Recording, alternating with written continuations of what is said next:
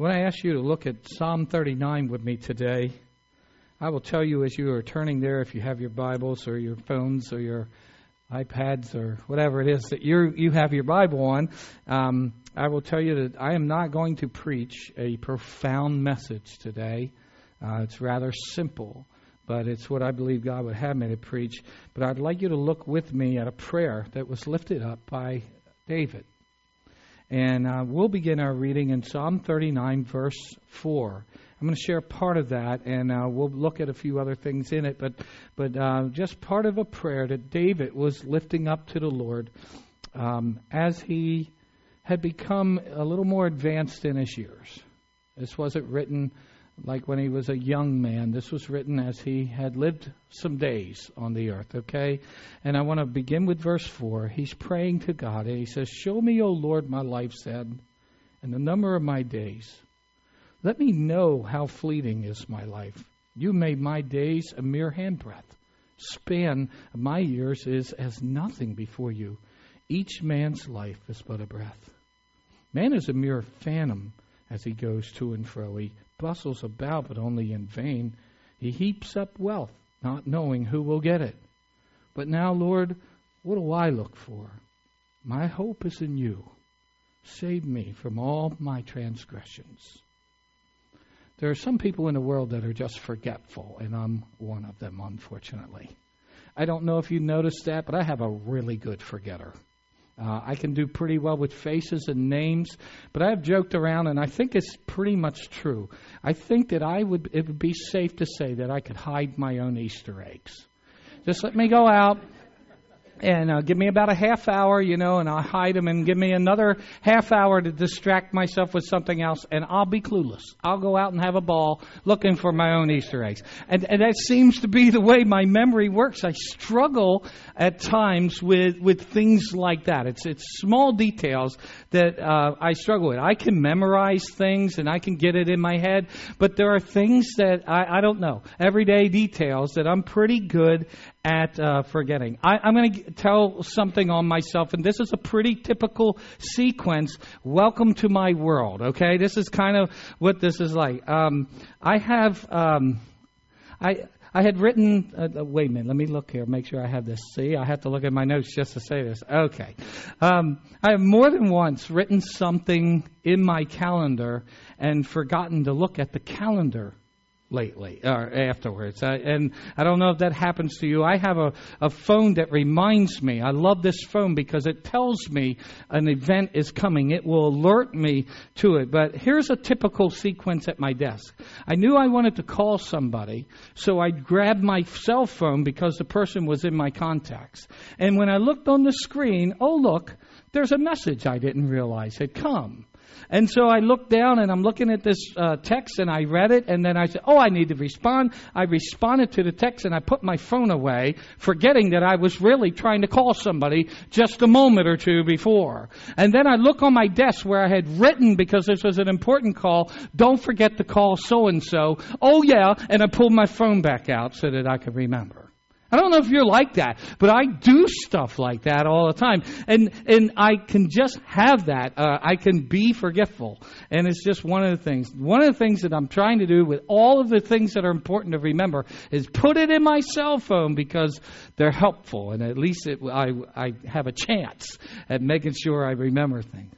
But there's a couple of things today that I want to remind you of that are very important. Some things you can afford to forget and you'll be okay. But then there are things in our lives that we just dare not forget. And there's some things that I think we need to remember and never forget. I think David was hitting on a point here. I want to remind you today and hope that you'll never forget that life here on earth is pretty short. Life just happens to be short. And this is the prayer that David had put out before the Lord. Truly, as he put it, he said, each person's life is like a breath. It's a hand breath long. It's like a breath. Now, I can tell you that when I'm reading here and he says, show me, O Lord, my life's end, the number of my days. Let me know how fleeting is my life. He is making the point that I'm making to you, that life can be short. And I'll confess that I used to get pretty irritated when somebody would say to me, well, life is really short. When I was under the age of 30, I kind of didn't see life like that. Especially when I was under the age of 20. I felt like life was kind of long. I felt like that there were portions of life that was very difficult. Certainly, the school year to me was long. Man, that didn't feel short, man. Every day going to school. And it didn't feel short to me when I was young, you know. Those days seemed to go on and on and on and on. Now, summer vacation from school, that felt short. But school itself, really, every year. And I still remember, like, my first year in high school in 9th grade. And I remember thinking, it's still going to be a few years before I get to have my license. And 2 years felt like an eternity to me when I was in 9th grade. You know, I just didn't know, man, it's going to be that long before I get to drive around, you know, before I have my driver's license. And that was important to me. And then I got thinking, well, oh my goodness, it's going to be 4 years before I graduate and get out of school. So there were times when life, you get my point, and honestly, life seemed to be really, really slow. Odd what happens, though, when you get over the age of 30. And some of you are nodding knowingly saying, yeah, what in the world's going on here? Life has a tendency for us who have reached adulthood and lived some of our adulthood, life has a tendency to feel like it went faster somehow. Somebody sped it up on me. I looked in the mirror the other day and I thought it was just yesterday. I had nice dark curly hair and dark facial hair, and that I was skinny and had a, you know, like I was rocked out a little bit, you know, and it's all gone. Something happened. Life happened, and life sped up on me. It didn't seem like it was that long ago that I wasn't old. And so, yeah, I have to say now that I'm 58, and I'm sure it's going to feel more and more like this, I'm getting the point that David was making when he says, you know what? Life is a handbreadth. It's short in scope of eternity. Even if we live to be 100 years old, life is really, really short here on earth. And that's something we cannot forget. You and I have very little control over how long our lives will be here on earth. We have some. But virtually, really, we don't have much. And David asked the Lord to let him remember how fleeting his life was. He wanted God to remind him that life was actually on earth. It wasn't that long. He didn't want to forget how brief that it becomes, and he didn't want to forget that we don't get rewinds. Wouldn't it be good if we did? Wouldn't it be nice if we had a button on us like our computers do? Undo. I would love that. I'd like to undo some things in my life, but we don't get to. We don't get rewinds. And I'm imagining David as he's penning these words and he's praying this prayer to the Lord. And I imagine him realizing that life for him has pretty well sailed by. I mean, it had been a long time since he stood in a valley with a slingshot and dropped a giant. He had become a king, and a lot of life had been lived, and he most likely realized that he had not always done things right, that he had wasted some days in his life. And I think he had regrets as he was praying this prayer. I think he thought about his days with Bathsheba and some of the other failings in his life. Days that he would say, I wasted that. I didn't get it right. I didn't live my life the way that I should have on these days. I think that he did not want to waste one more moment of the life that he had left. I'll tell you, that's an experience I have. As I have reached a point in my life where, realistically speaking, now barring a miracle and I live to be over 100, I'm well into my latter third of my life. I'm into the latter third of my life, and I don't want to waste a day. I've wasted enough. I haven't always gotten it right. And so I can identify with David when he prays this. And even if I get to live until I'm 100 years old, in the scope of eternity, 100 years is very, very brief. So life is a mere handbreadth. Life really is short. And let me tell you something, my friend. I hope that you have a sense that your life is more important and too important to waste and mess it up. I don't want to waste any more time. You see, it matters how we live our lives on earth. It really matters. It matters how we relate to other people, how we spend the life that we get. It's sort of like a currency, and one day our bank goes out. One day we spend our last. I have a friend who is a pastor buddy of mine, and for now quite a long time, he has had a jar in his office. Actually, 2 jars. And in these 2 jars, it's transparent, they're big, there are marbles.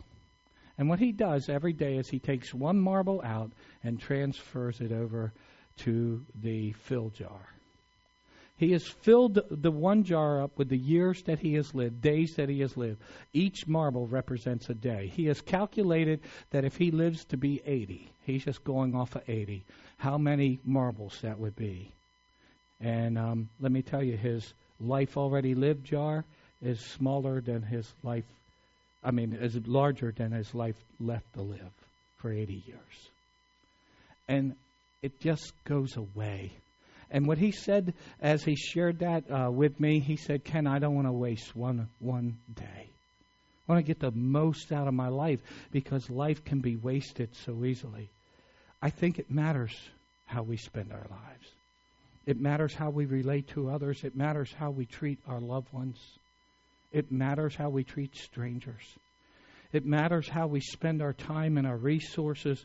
It really matters how we relate to Almighty God. God gave us this life as a gift, and we get one. And it's short. It really matters whether or not we believe in Him and we obey Him and we follow Him, because He is our designer. He is the one who gifted us with the life that we have. And as I said in all candor, I relate to David's prayer for a clear concept of how fleeting this life can be. I know that there have been days that I have wasted and I haven't gotten it right. I know there have been times when I squandered opportunities to serve the Lord for selfishness reasons. I know I haven't always gotten it right. And I have less time probably left on earth than I've already lived. And having that perspective, I don't want to waste another day. I don't want to waste my life. I don't want to fail God in that way. I want to be a contributor. And I want to be a person whose life makes a difference in other people's lives and makes a difference in this world for God's glory. I want my dear Savior to use me and use me up so that He's glorified. I think that life is wasted if we don't allow God to have control. Your life is just too short. Your life is just too valuable to waste. Life is short. Don't forget that. Also, I remind you that life lived to ourself is wasted. God didn't give you your life just to spend on you. Is it a bad thing to enjoy yourself? Absolutely not.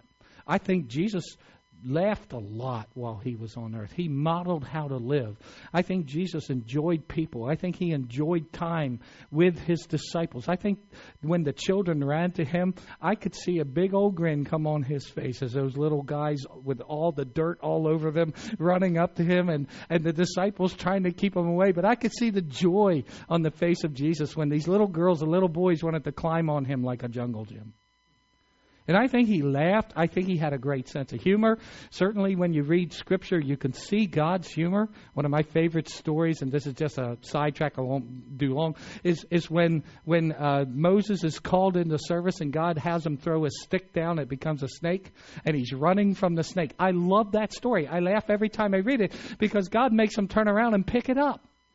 Yesterday I was working in the yard with a good friend of many of yours, Don Werkheiser, and I just mentioned that I had walked back toward the woods to throw some rubble away, some branches and stuff. And I said, "Hey, I saw a snake back there." Where? He was panicking, and I think Moses was scared to death of that snake. So I know God has a sense of humor. It's not bad to enjoy yourself. I think it's good to laugh. I think it's good to enjoy people. I think all of that is good. But I will tell you that if we spend all of the currency of life only thinking of us, we're wasting what God gave to us. We're spending time thinking too small. This is not meant to be an insult, but if all you think about is you're not thinking about something big enough. You were made for better than just you.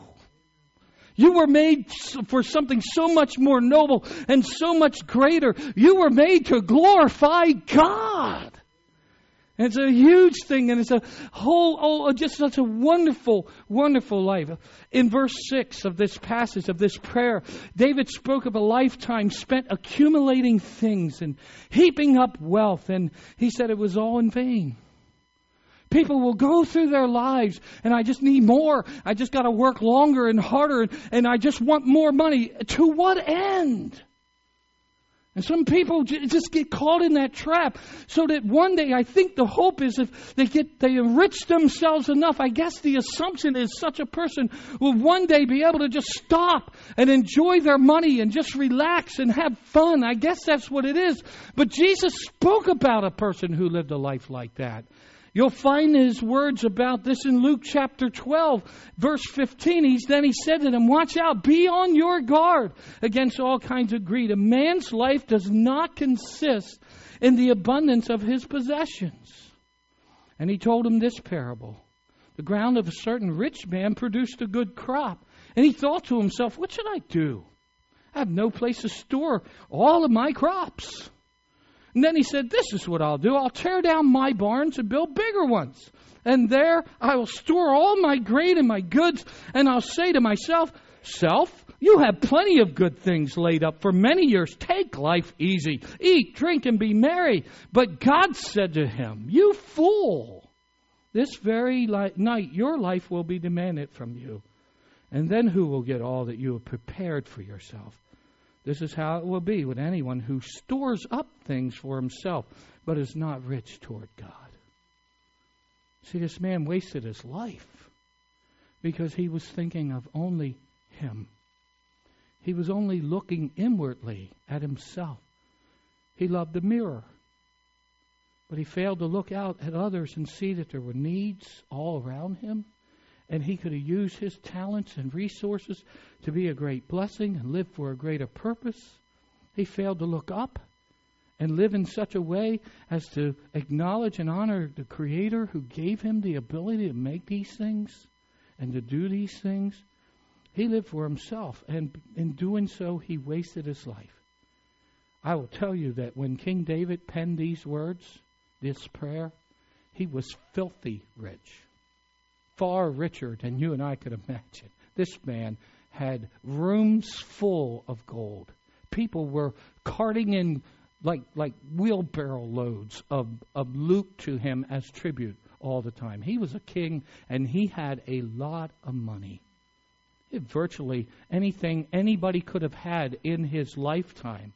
And yet he prayed for the Lord not to let him be focused on those things and not let him forget how brief his life was or the purposes of his life. He didn't want to waste opportunities to live well. He knew he couldn't be just about David. He had a sense that he was made for something higher and better and more noble than just enjoying all the stuff that God had let him have. Now, I'll have to tell you, I don't particularly enjoy going to most high school graduation ceremonies. And I'll tell you why. It's not because it's boring, and it is. But that's not the reason. Oh, come on, you've been there. You know how it is. I sit there, it's like, really?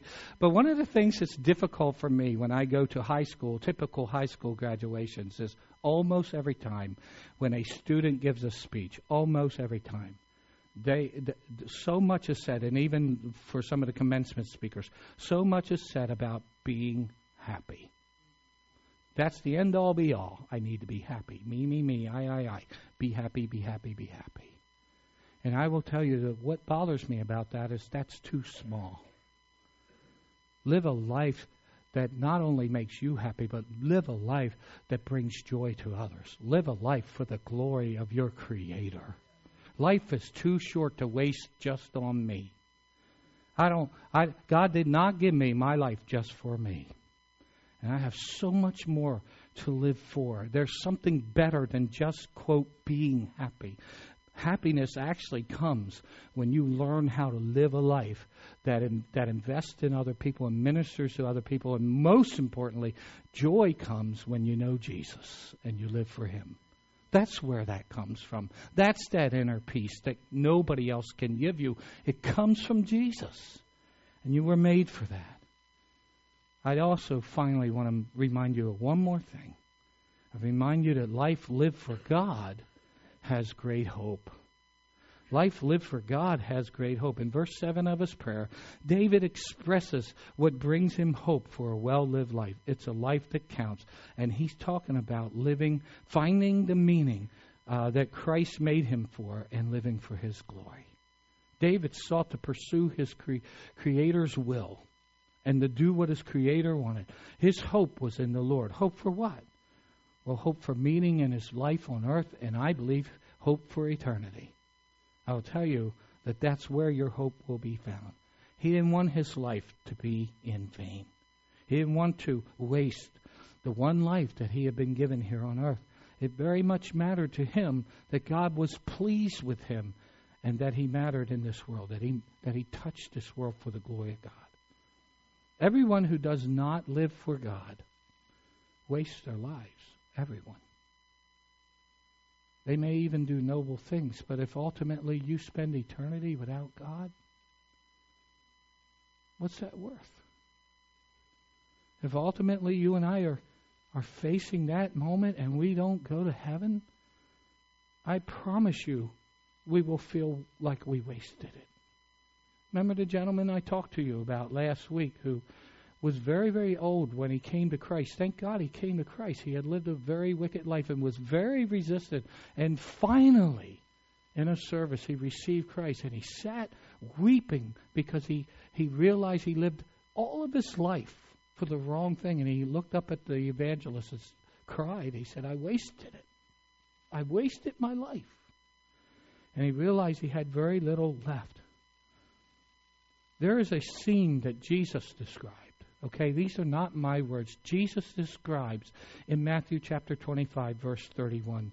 It is, to me, the most sobering scene in Scriptures as it relates to me and you. Jesus said this in Matthew 25:31. When the Son of Man comes in His glory and all the angels with Him, He will sit on His throne in heavenly glory, and all the nations will be gathered before Him, and He will separate the people one from another, as a shepherd separates the sheep from the goats. And He will put the sheep on His right and the goats on the left. The remainder of that scripture tells us that there's a moment when each of us will appear before Him. And Jesus will be sending some to His right and some to His left side. Those who He sends to the left are people who have lived their lives not according to the purposes of the God who created them. And those who end up on His left will be cast out into eternity without Him. Those who end up on His right will be welcomed into the kingdom that He has built, a glorious new heaven and new earth that we spend eternity with God in. And here's something that I ask you to consider. I hit on this last week, but I ask you to consider. At that very moment, I want you to go there with me in your mind. There's a mass of humanity. Every human who has ever lived is there. And you're in the middle of this large, large crowd. And you look up and you see the glory of God. And you recognize that Jesus is judging. And you're watching as He is pointing And many, many are going to his left. And then once in a while there'll be a broad smile. And he ushers people to the right. And you just keep moving up. And you know your moment is coming. And you know at one moment it'll be you. He is looking into your eyes. And at that moment, I submit to you that it won't matter very much to you how much education you got. I don't think initials after your name will matter a whole lot when you're standing there. At that moment, I don't think it'll too much matter what age you are. I don't think that'll matter. I don't think the fact that you achieved certain things on earth, which it could be wonderful, will be the important thing. I think at that moment, the thing that will be on my mind is, what have I done with him? He died for me. How have I lived my life? And the only thing that will count for me at that moment is, what is he going to say? Where am I going to end up? Because he makes no mistakes, right? You know that once he judges, it's over.